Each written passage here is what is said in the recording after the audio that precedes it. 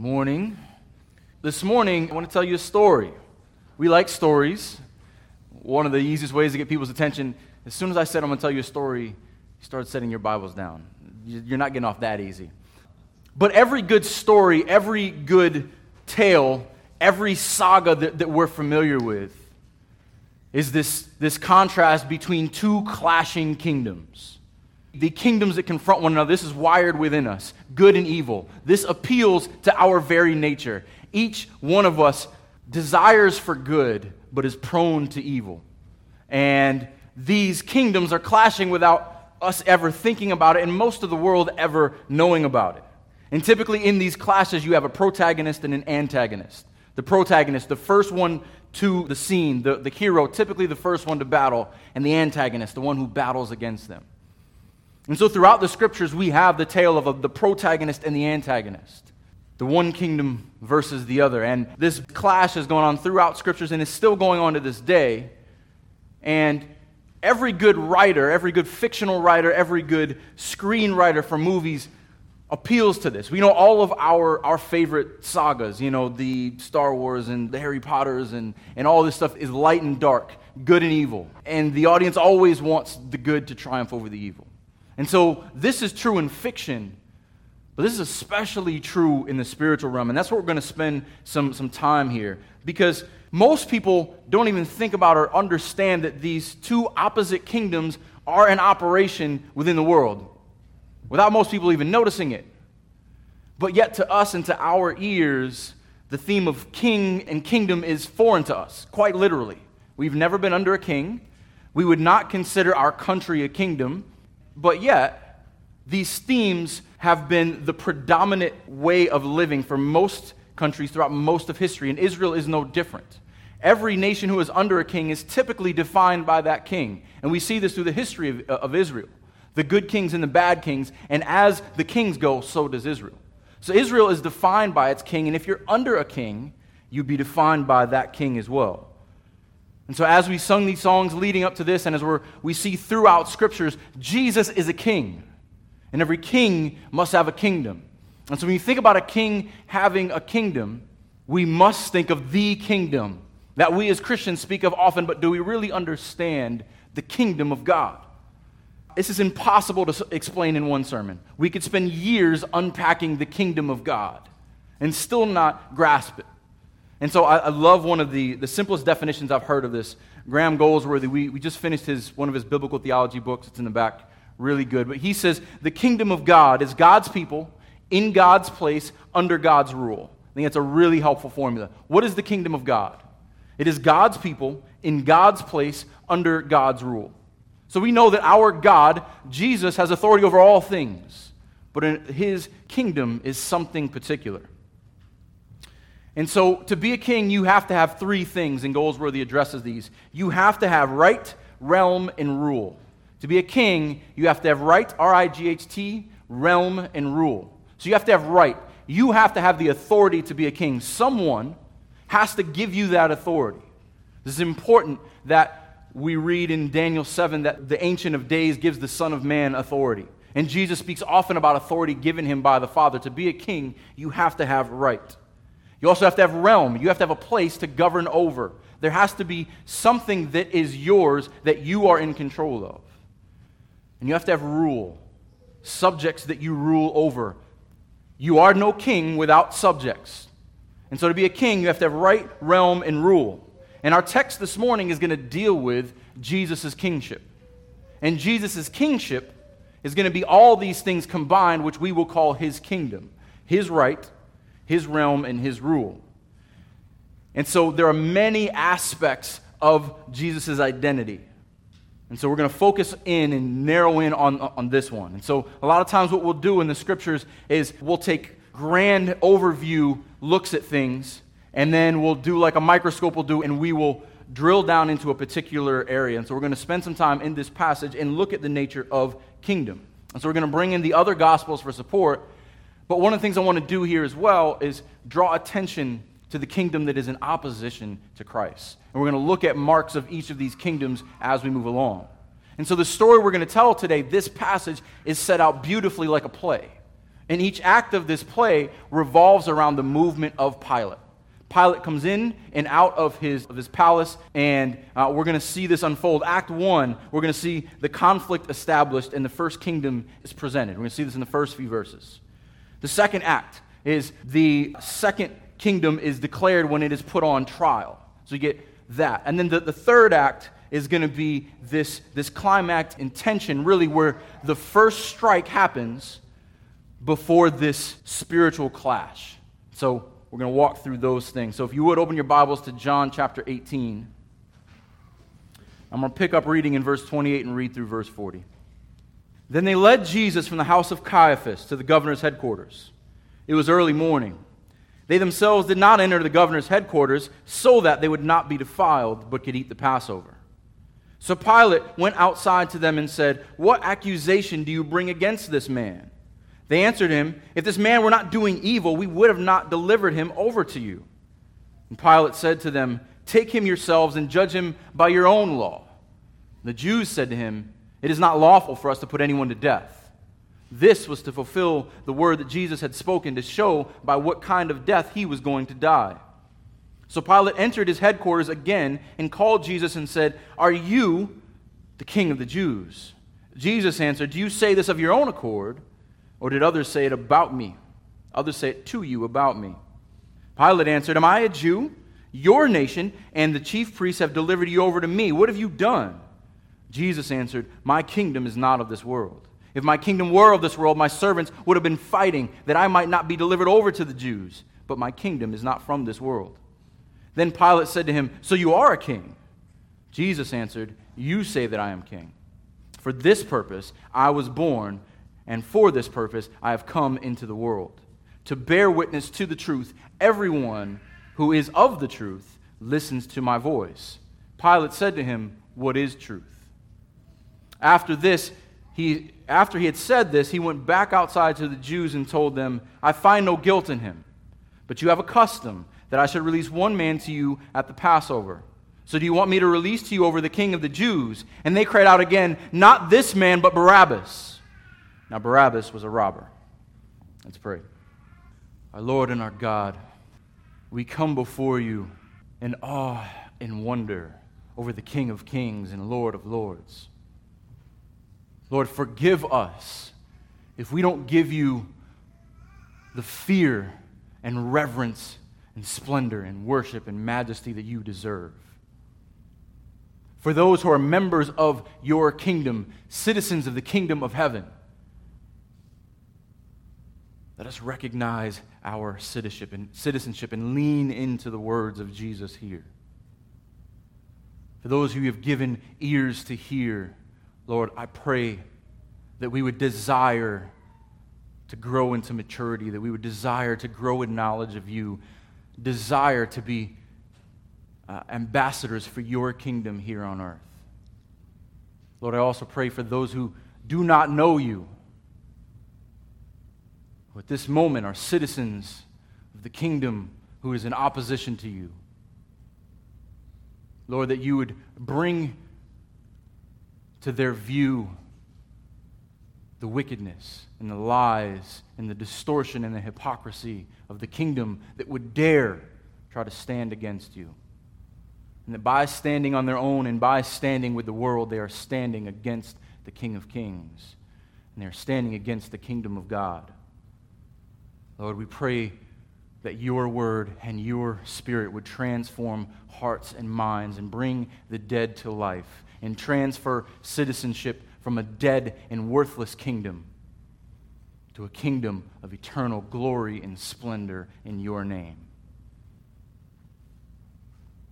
Lord, I pray that you will be with your servant this morning. That I will not speak to please men. That I will not speak of my own wisdom. You will crush my desire to be loved and lifted up, but that I would be brought low so that you would be glorified and lifted up.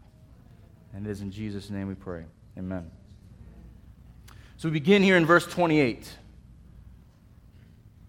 Then they, The they here is the kingdom representatives.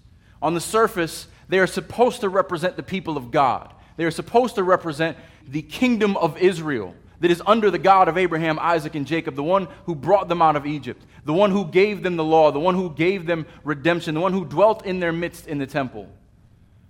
But in fact, they are representatives of the kingdom of the world. This first kingdom we're going to see over the next few verses is going to start to show itself. Because on the surface, they seem very religious, like many people do. They seem like they've got it all together and they're doing all the things that God wants them to do. But you cannot press that down for too long. It will rear its ugly head. So these ambassadors, these are the vocal leaders. Not every citizen of the kingdom is going to be as vocal and as forward as these are, but these are the ambassadors. These are the ones who are stepping out, who are speaking for the kingdom and speaking against the kingdom of God. And so then they led Jesus from the house of Caiaphas to the governor's headquarters. So let's just recap where we were last week real quick. There's a lot of movement going on, and each of the Gospels, like we talked about, is addressing a different aspect of the events of that night. And so we get a full picture by reading all four. And so what we understand is that Jesus and his disciples went to the garden. From there, he was turned over by Judas and the soldiers to the chief priests and all of their soldiers. And then they're brought first to the house of Annas, who was kind of the godfather high priest. He's the old man here. You kind of have to get his blessing before you go to Caiaphas. Caiaphas is the high priest at the moment. He was appointed by Rome, and so he's the final authority. To make it official, you got to bring it before him. But because the Jews had a plan here, and they're doing this all by the cover of night, they go to Caiaphas in the middle of the night. And so Annas tries him and questions him, and Caiaphas questions him. And then to make it official, because they weren't allowed to arrest you and try you on the same day, they wait till daybreak. Then they bring the entire assembly together. All the chiefs, all the scribes, and all the elders would come together at daybreak. And so we get all these details in the different Gospels. And so when that happens, and they pronounce their judgment without giving him a fair trial, without actually having a real accusation, then they ship him off to Pilate. All this happens, and John tells us here that it was early morning. All these things happen throughout the night, and it's still early, and then they bring him to Pilate's headquarters. King Herod had a palace, and it was on the upper city. And so it was near to where the high priest's home was. It wasn't a far walk. And so Herod's palace is a lot bigger. As big as Caiaphas' palace was, Herod's is bigger. And so Herod has most of the palace, but Pilate, being the governor of the region, would use a certain part of that, and it was called the Praetorium. And the Praetorium was this part of the palace where trials would be held. They would have public trials, so they'd have a public place to do this. And so there would be a balcony above the pavement where Pilate could come out and he could speak to the people in everyone's hearing, and they would all look to him. And so this is what's happening. They're moving him over there. They bring him outside, and it's early in the morning. Pilate's got to get dressed, brush his teeth, whatever he needs to do, and come out and be ready to hear what's going on. We're going to pick up there. It was early morning. They themselves did not enter the governor's headquarters so that they would not be defiled but could eat Passover. This is an important detail. So they remained outside. They want Pilate to try Jesus, but they don't want to be defiled. And so the Jews, they had many biblical precedents for things being unclean leading into the Passover, but they created many more. They wanted to make sure they didn't get any of the Gentile cooties, and they wanted to stay away from anything that could potentially ceremonially make them unclean. So this all would happen outside of the gate, and Pilate would come out to them, and they'd be holding Jesus. And so we're going to see this movement of Pilate coming out, and then Pilate going back in. Let's pick up in verse 29. So Pilate went outside to them and said, "What accusation do you bring against this man?" So it's important to understand Pilate's role here. So Herod was the king of Israel. He was appointed by Rome to be their representative. But Pilate was Caesar's representative. So there were many kings at this time. So there was King Herod, but the supreme king at this time was Tiberius Caesar. And so Pilate was his governor, was his law and order there, and he reported directly to the king of Rome, Caesar. And so this is Pilate's role. And so Pilate is a company man, and he's got to keep peace. And we're getting into a lot more of this next week as we kind of break down this back and forth between Pilate and the Jews. But just so you know what his role is here and why they're going to him, he's the governor of this province. He says, "What accusation do you bring against this man?" They answered him, "If this man were not doing evil, we would not have delivered him over to you." Anyone hear an accusation there? There's no real accusation there. And so Pilate is supposed to just take their word for it. These honorable religious men who are coming and saying, "We wouldn't lie to you, you trust us. This man's doing evil. You got to trust us," as they're lying. The first thing we see about this kingdom is a deceitful kingdom. Kingdom number one is a deceitful kingdom because in its eyes, truth does not matter. It's only the end agenda. So they're delivering over one they say is doing evil. Pilate, the smart dude, he knows that there's no real accusations here. So in verse 31, Pilate says to them, "Take him yourselves and judge him by your own law." Pilate knows this is not a matter for him. Take this, handle it by yourselves. But now their real intentions come out. The Jews said to him, "It is not lawful for us to put anyone to death." They go from some evildoer to someone who deserves to die. This deceitful kingdom is also a murderous kingdom. It has hatred in its heart. And anyone who opposes it, they will either silence you or put you to death. This deceitful kingdom is also a murderous kingdom. So they said, "It is not lawful for us to put anyone to death." Now, biblically, God had given them provision for capital punishment. If you're in our Deuteronomy study, there's a lot of things you can die for. You talk back to your parents, kids, they would stone you. If you had relationships that were not honoring to God, they would stone you. There's all these other things. They had the right to do this. But what happens when Rome conquered Israel, they took this right away. And so what these leaders are saying, we're good subjects of Rome. We're not going to do what our God commands us, because if they were truly convinced that he was a blasphemer, they should have stoned him on the spot. So they're punting to Rome. They want Rome to take care of this because they want to put him to death. Rome was the only one who had the power of capital punishment. But there's another thing at play here, and we know this because John has told us all throughout his gospel. They feared the people. They know they would be the bad guys if they stoned him. So, of course, these brave men who do everything in the middle of the night are going to put all the pressure on Rome. Hey, it wasn't us. We just brought him to Pilate, and Pilate crucified him. So they had this plan. They wanted murder all along. This deceitful, murderous kingdom is also a fearful kingdom because it fears what people think about them.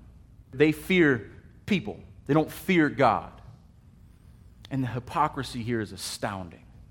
Because on one hand, they care so much about ceremonial cleanliness that they won't even step on his property.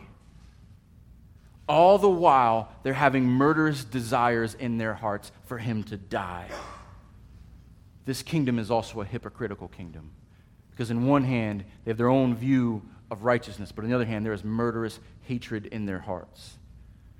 And we see this many times. One of the most famous passages for this, I want to lean in here just a second. Jesus addresses this in Matthew 23. Jesus pinpoints this, the mark of this kingdom that goes against him. So Matthew 23, I'm going to start in verse 23. Matthew 23:23. "Woe to you, scribes and Pharisees, hypocrites! For you tithe mint and dill and cumin, and have neglected the weightier matters of the law, justice and mercy and faithfulness. These you ought to have done without neglecting the others. You blind guides, straining out a gnat and swallowing a camel. Woe to you, scribes and Pharisees, hypocrites! For you clean the outside of the cup and the plate, but inside they are full of greed and self-indulgence. You blind Pharisee, first clean the inside of the cup and the plate, that the outside may also be clean. Woe to you, scribes and Pharisees, hypocrites! For you are like whitewashed tombs, which outwardly appear beautiful, but within are full of dead people's bones and all uncleanliness. So you also outwardly appear righteous to others, but within you are full of hypocrisy and lawlessness. This is the kingdom that opposes the kingdom of God. The kingdom of this world has its own morality. They are righteous in their own eyes. This is the world we live in. I mean, you look around, does the world show us anything different? And many people would think that, sure, this country or this world loves Christian values, only when it has to. Now we see that, and it's not beneficial to be a Christian anymore. We will silence you or we will put you to death. We have no problem killing babies. We will kill you. This world has taken the mask off. A hypocrite is one who wears a mask. The world no longer wears a mask. These things that we see here, it wasn't just them. Human nature has not changed. Depravity has not changed. And so we need to recognize and hear these voices of this kingdom. And then John says something poignant here. This was to fulfill the word that Jesus had spoken about what kind of death he was going to die. Fulfill the word he said in John 3:14. Same book, 3:14. What type of death was he going to die? Jesus says this before and uses a very unique example. And as Moses lifted up the serpent in the wilderness, so must the Son of Man be lifted up. And if you don't know this account, to be saved from their sins, to not die, they had to look at this serpent who was a sign of evil. Look upon sin. Look up here and you will be saved. Jesus is showing, I'm going to be lifted up as a sign of sin for your salvation, for your eternal life. Jesus again says these same words about being lifted up in chapter 12. Chapter 12, verses 31 through 33. Chapter 12, 31. Now is the judgment of this world. Now will the ruler of this world be cast out. And I, when I am lifted up from the earth, will draw all people to myself. At the cross of Christ, as him being lifted up, this at the same time is condemnation for the kingdom of this world. Your fate is sure. When I am lifted up, I will lift up mine to me also. And John tells us here, he said this to show by what kind of death he was going to die. John wants us to get this detail. He repeats it for us. One more passage in Matthew chapter 20 where Jesus speaks very directly here. The most direct he is about his death and resurrection in all the Gospels. Matthew 20, starting in verse 17. And as Jesus was going up to Jerusalem, he took the 12 disciples aside, and on the way he said to them, "See, we are going up to Jerusalem, and the Son of Man will be delivered over to the chief priests and the scribes, and they will condemn him to death, and deliver him over to the Gentiles to be mocked and flogged and crucified, and he will be raised on the third day." All this had to happen so that Jesus' words would be fulfilled. This is not accidental, but this is intentional. And so the obvious question comes up. Why the cross? Why of all things? Why this time in history? Why this method of death? It's important to recognize that crucifixion was only around, it was kind of invented by the Persians, who began by sticking the heads of those that they conquered on stakes to scare off anyone else who would dare come against them. And so this was meant to send a statement. You should know that something horrible will happen to you. And it was around until Constantine, the first Christian emperor of Rome, and he got rid of it. But in the crucifixion process, which we'll get into over the next few months, they were scourged and stripped and mocked, and they were left to die, typically, and to rot. And so the birds would come and take away your bones. This is not a pretty sight, and it's not meant to be. Crucifixion was meant to be a statement and a deterrent to anyone who saw this horror. And it could only be approved by Rome. So this tells us about crucifixion, but why crucifixion? I can't presume upon the mind of God, but here's what I do know for sure. That all who see the cross must be reminded of the horror of sin.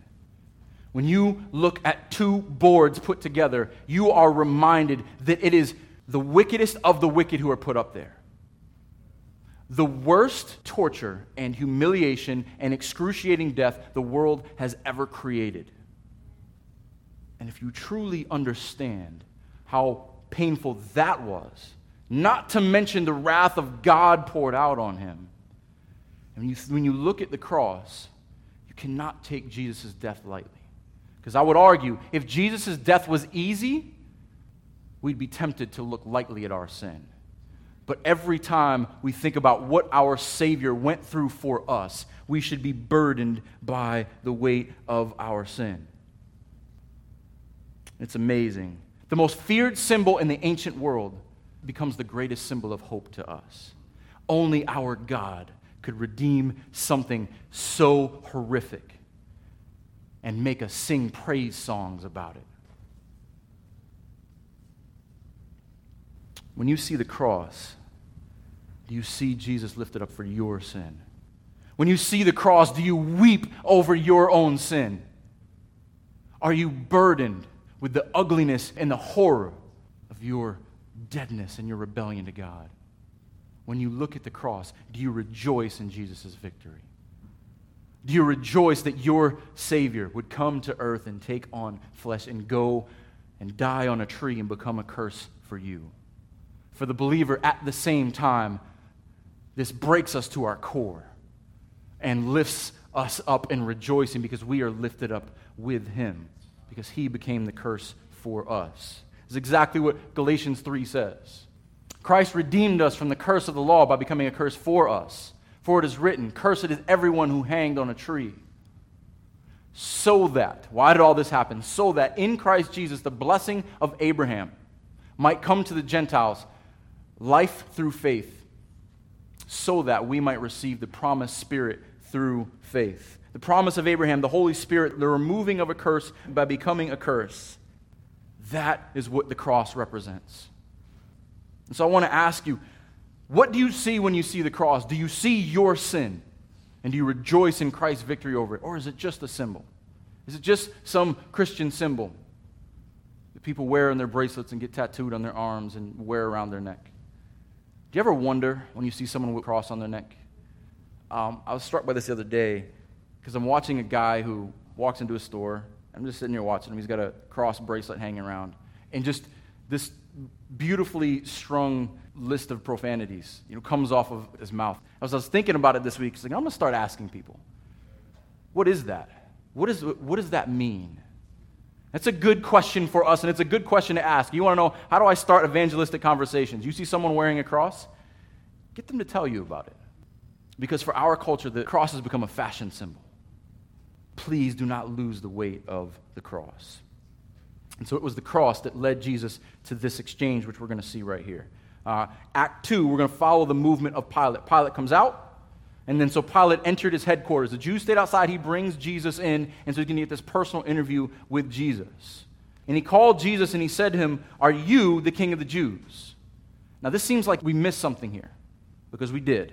So we're going to look at Luke 23 real quick.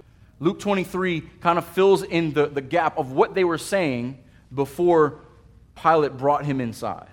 Luke 23, verse 1, the whole company of them arose and brought him before Pilate. Verse 2, and they began to accuse him, saying, now we get the accusations. Because Pilate first says, what's your accusation? They didn't have one. So now they got to think on the spot, all right, what is our accusation? We found this man misleading our nation and forbidding us to give tribute to Caesar and saying that he himself is Christ a king. So they're saying, we just want to be good Romans. He won't let us be good Romans. He's leading people astray. And they say something interesting here. He says that he himself is Christ, a king. Jesus knew exactly what he was saying. They knew what he was saying. By claiming to be the Messiah, by proving to be the Messiah, he's also a king. They were afraid of his kingship here. And Pilate asked him, are you the king of the Jews? And he answered them, you have said so. Then Pilate said to the chief priests and the crowds, I find no guilt in this man. But they were urgent, saying, he stirs up the people, teaching throughout all Judea, from Galilee even to this place. So Luke gives us the condensed version of this conversation. So we'll jump back into John. So Jesus won't let them be good Roman citizens. Jesus is making himself king, and he's stirring the people up. This is going to be important later, so remember that detail. And so Pilate responds with this mix of curiosity and contempt. You're the king of the Jews? We know Jesus did not walk around flashy like many of these prosperity preachers that turn our stomachs. This is a humble man who came calmly. You're the king of the Jews. Jesus, as always, asks good questions. Verse 34. Do you say this of your own accord, or did others say it to you about me? Who's asking? Do you really want to know? Why are you asking? Because he answers a question with a question to determine his motivation. You just want to know because you want to get these pesky Jews out of your hair, or do you really want to know? So he doesn't answer the question, are you king of the Jews? And Pilate answers, am I a Jew? Your own nation and chief priests have delivered me over to you. What have you done? I love that Jesus never answers them directly. But let's go back to that first question. Are you the king of the Jews? Jesus has to be careful here, depending on how he answers. Because if he answers yes, there would be a conflation or a confusion between a civil kingship and a messianic kingship. And so first, he's got to define what it means to be a king. So he doesn't say yes without contingency. He doesn't say no either, because he's not going to deny his kingship. But what he does every time someone asks him if he's a king, he tells them about the nature of his kingdom. And by that, confirming that he is a king. One of those great examples is in Acts chapter 1. Just go about 2 pages to your right in your Bible. Acts chapter 1, picking up in verse 6. This is after resurrection. This is Jesus promises the Holy Spirit. Acts chapter 1, verse 6. So when they had come together, they asked him, Lord, will you at this time restore the kingdom to Israel? They were waiting for a physical kingdom. Will you restore this kingdom to Israel? How does Jesus answer them? It is not for you to know times or seasons that the Father has fixed by his own authority. But you will receive power when the Holy Spirit has come upon you, and you will be my witnesses in Jerusalem, in Judea, in Samaria, and to the end of the earth. They're expecting this physical kingdom, but Jesus describes the kingdom of God. When we pray, thy kingdom come, thy will be done, what does that look like? We will have authority from the Holy Spirit to be his witnesses to Jerusalem, Judea, and Samaria, and the ends of the earth. His kingdom coming is the gospel going forward. His kingdom coming is lives being transformed. And so now we're going to get into the nature of that kingdom. Because in verse 36, Jesus answered the question they should have asked. Not just, are you a king? Because there were many kings in that day, so it would not be uncommon for there to be another king. But what type of king are you? So here's Jesus' profound words. My kingdom is not of this world. If my kingdom were of this world, my servants would have been fighting that I might not be delivered over to the Jews. But my kingdom is not from this world. I want to spend a couple minutes here. Let's break this down a little bit. So the word kingdom here can also mean kingship. My right to be king, who I am as a king, therefore claiming my kingdom. He says, my kingship, I am a king. But he answers him in typical Jesus fashion, but he clarifies. I don't think I'm the type of king that you're thinking of. What type of king am I? My kingdom is not of this world. So we've got the first kingdom. There are some marks of it. The first mark of Jesus' kingdom is that it is a spiritual kingdom. It is not of the same substance as the kingdom that goes against it.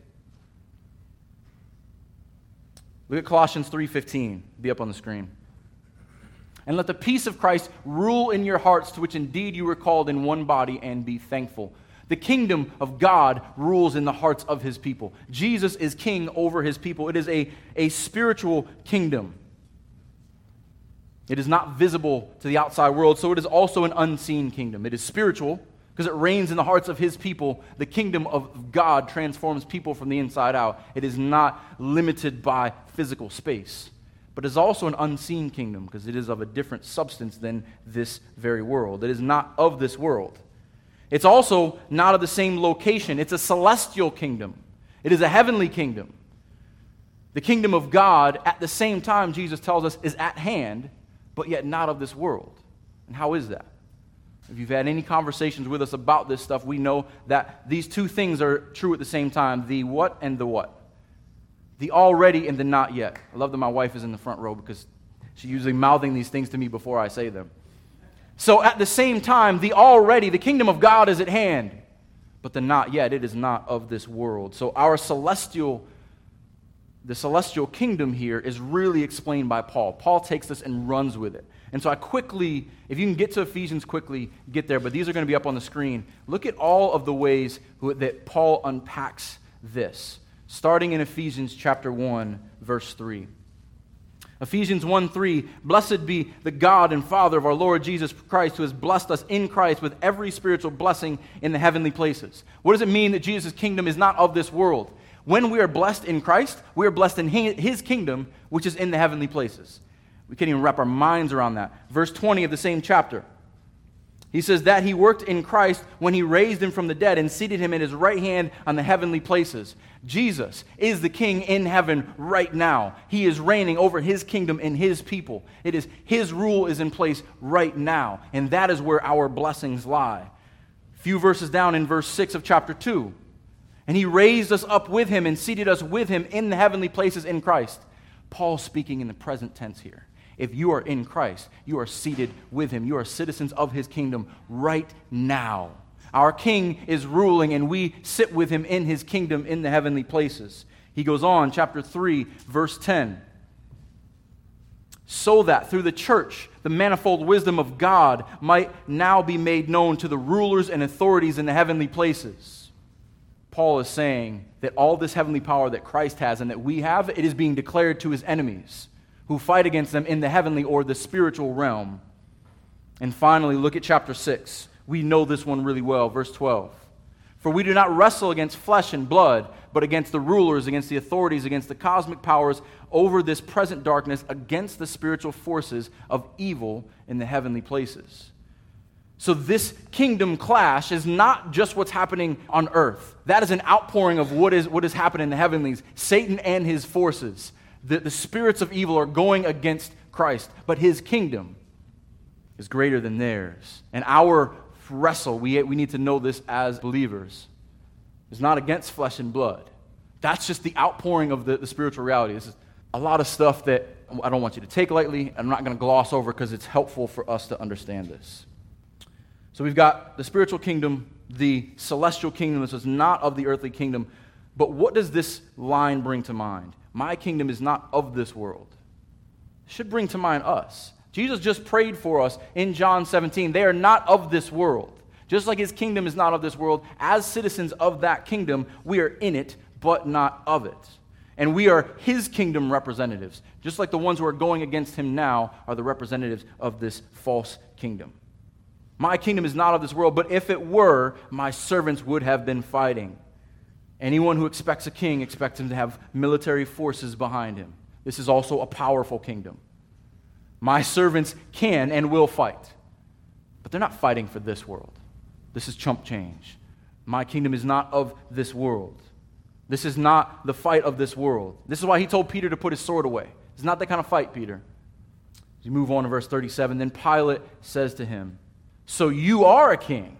Jesus answered, you say that I am king. You said it. You are right in saying it. And this is interesting because don't gloss over this. These two important details. Look at these two things. For this purpose I was born, and for this purpose I have come into the world. For this purpose I was born shows us his humanity. For this purpose I was born. He is a man. This is what Matthew gets at his genealogy in Matthew chapter 1. Jesus is a man. He is the rightful heir to the throne of David, to the house of Judah. So this is also a Davidic kingdom. I was born for this. My bloodline goes back to the rightful king of Israel. But also for this purpose I came into the world. This speaks of his incarnation and his deity. I was born, but I came into the world as well. This is a Davidic kingdom and a divine kingdom. At the same time, he rightfully rules on the throne of David, but he rules as the God of glory that we sung about earlier. And we get this in John 1:14. This beloved verse connects all these things. And the Word became flesh, born, dwelt among us. That Word is eternal. He's God. And we have seen his glory. Oh, there is only glory for God. Glory as of the only Son of the Father. Humanity, deity, full of grace and truth. And that's why he says, for this purpose I have come into the world to bear witness to the truth. And the kingdom is here because the king is here. The kingdom is in this world because the king has taken on flesh to come into this world. And so here's what we know about the kingdom in Jesus' first and second coming. I know it's a lot of information, and I encourage you, if you're feeling overwhelmed, go back and listen to it this week. I want you guys to get this. And if you have questions, please ask me. Jesus' first coming, he comes with a spiritual kingdom to inaugurate the kingdom of God on earth, so that through his death and resurrection, we might be reconciled to God and begin his work of new creation through us. Coming number one. In his second coming, he will bring in the consummation of that kingdom when the spiritual and physical will become one, and his kingdom will be on full display for all of his people. The kingdom of God is already and not yet. We good? Amen. And everyone who is of the truth listens to my voice. This is the same analogy Jesus has been using all along. My citizens will hear me, my sheep. Remember John chapter 10. My sheep hear my voice. Everyone who is of the truth. Same thing. If you're a citizen of my kingdom, I will give you ears to hear, and you will hear me. It is like a kingdom frequency that only the sheep can hear. Everyone who is of the truth will hear my voice. They will listen to my voice. Not just hear it, but they will listen and obey. My citizens will listen to me. And then Pilate asked his fateful question. What is truth?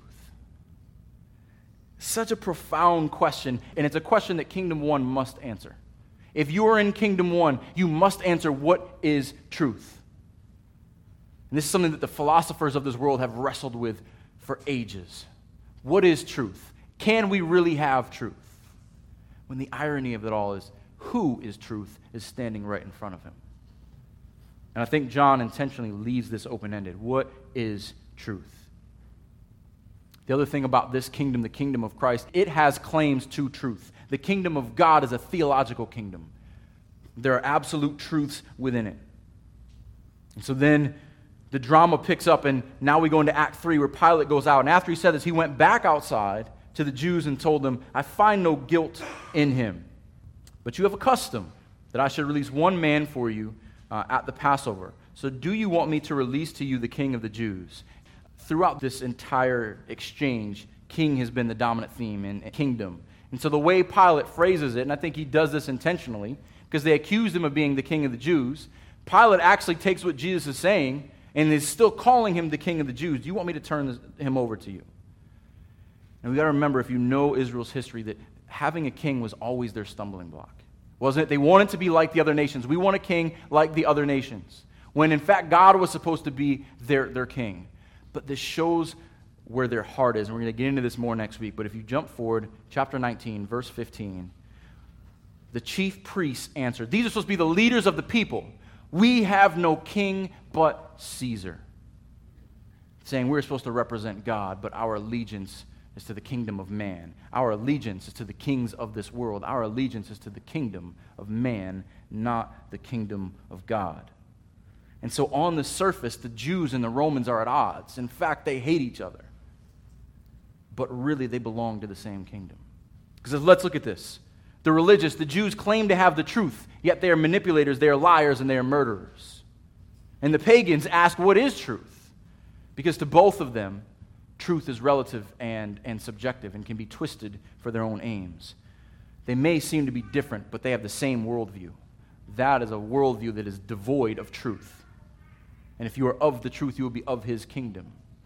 And so these two forces that seem to be at odds, this whole trial and this whole process is rigged because they're all in on it together against the kingdom of God. And we see this all throughout Scriptures. We see this in Psalm 2. Why do the nations rage and plot in vain?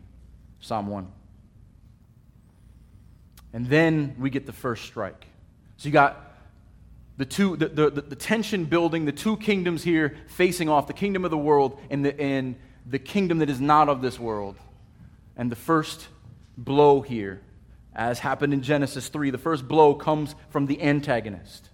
They cry out again. The other Gospels tell us this is a repeated process. Send us Barabbas. Give us Barabbas, not this man.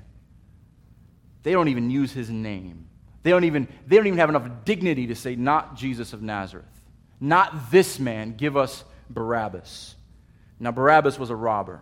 And this word in the Greek can be translated different things. It can also be translated insurrectionist. You don't know what an insurrectionist is someone who is involved in trying to overthrow kingdoms. And so Mark, if you want to go back, you can read Mark 15. He helps unpack who Barabbas was. Because Barabbas was a robber.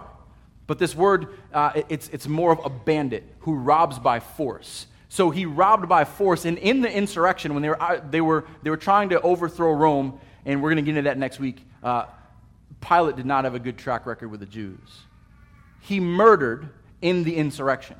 So not only is he a robber, he's an insurrectionist, and he's a murderer. And so the irony here is that they charge Jesus with stirring up the people. They charge Jesus with upsetting the peace. But they say, bring us the insurrectionist. Bring us the one who is actually convicted of the crime. And the other irony here, and how appropriate for those of the kingdom.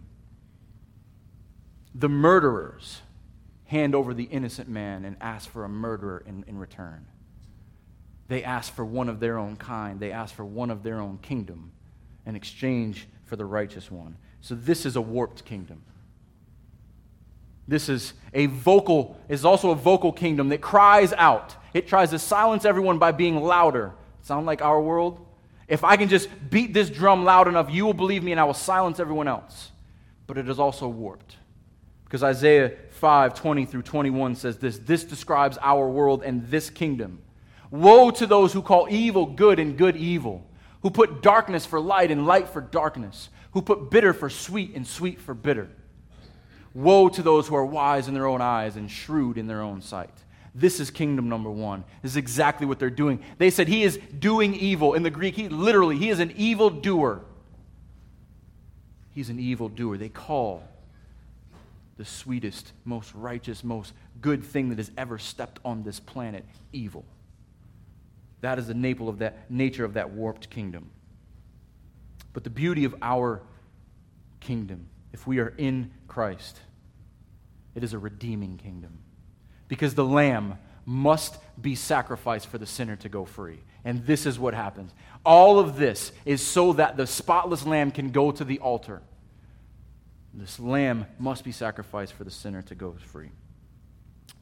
So we just scratched the surface on what it means to understand the kingdom of God and what is Jesus preaching here. So I'm just going to give you a quick recap. Kingdom number one, murderous, deceitful, fearful, hypocritical, vocal, and warped. Are you a citizen of this kingdom? Can you tell the difference? It's a better question. If you cannot tell the difference between kingdom one and kingdom two as you walk around throughout the week, you're probably a citizen of kingdom number one. And I pray that you have ears to hear, because for all those who have ears to hear, kingdom number two, the kingdom that is not of this world, it is spiritual, it is unseen, it is celestial, it is powerful, it is Davidic, it is divine, it is ethical, it is theological, and it is redeeming. And it will be visible when Jesus comes again. Jesus went to the cross to usher in this kingdom. And after his resurrection, now he reigns in glory in this kingdom. And everyone who listens to his voice will hear and see his kingdom come in full glory when he returns. I want to close us with these words from Psalm 22. Psalm 22, so appropriately, is the words that Jesus cries out when he's on the cross. My God, why have you forsaken me? And then all the details of David prophetically looking forward to the crucifixion of Christ, the culmination of this psalm. Recognizing the Lord's deliverance, here's the result. All of the ends of the earth shall remember and turn to the Lord. All the families of the nations shall worship before you. For kingship belongs to the Lord, and he rules over the nations. Jesus is our God. Jesus is the King of all the nations. And I pray that you look to the cross and see your sin, repent and turn to him so that you can rejoice, because he is coming again and his kingdom is coming in full power and full glory. Let's pray.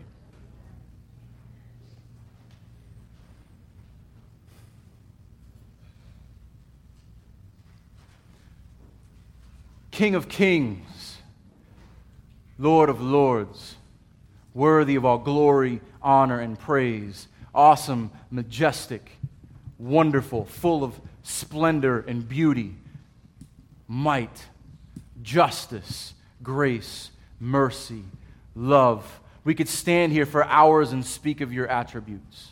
Forgive us that there is not enough breath in our lungs to give you the glory that you deserve. Lord, thank you that you would take on flesh and go to the cross to give us citizenship, to give us adoption, to bring us into a kingdom that will never pass away, a kingdom that is not of this world. Forgive us when we desire the things of this world and are drawn to the kingdom of this world. Lord, help us to see you and know you and hear your voice and recognize our citizenship. Lord, help us patiently await your return when we will see your kingdom in its full glory, and we will be with you forever in new heavens and new earth, with no more death, no more night, no more pain, no more suffering. A God with his people and a people with their God. Amen.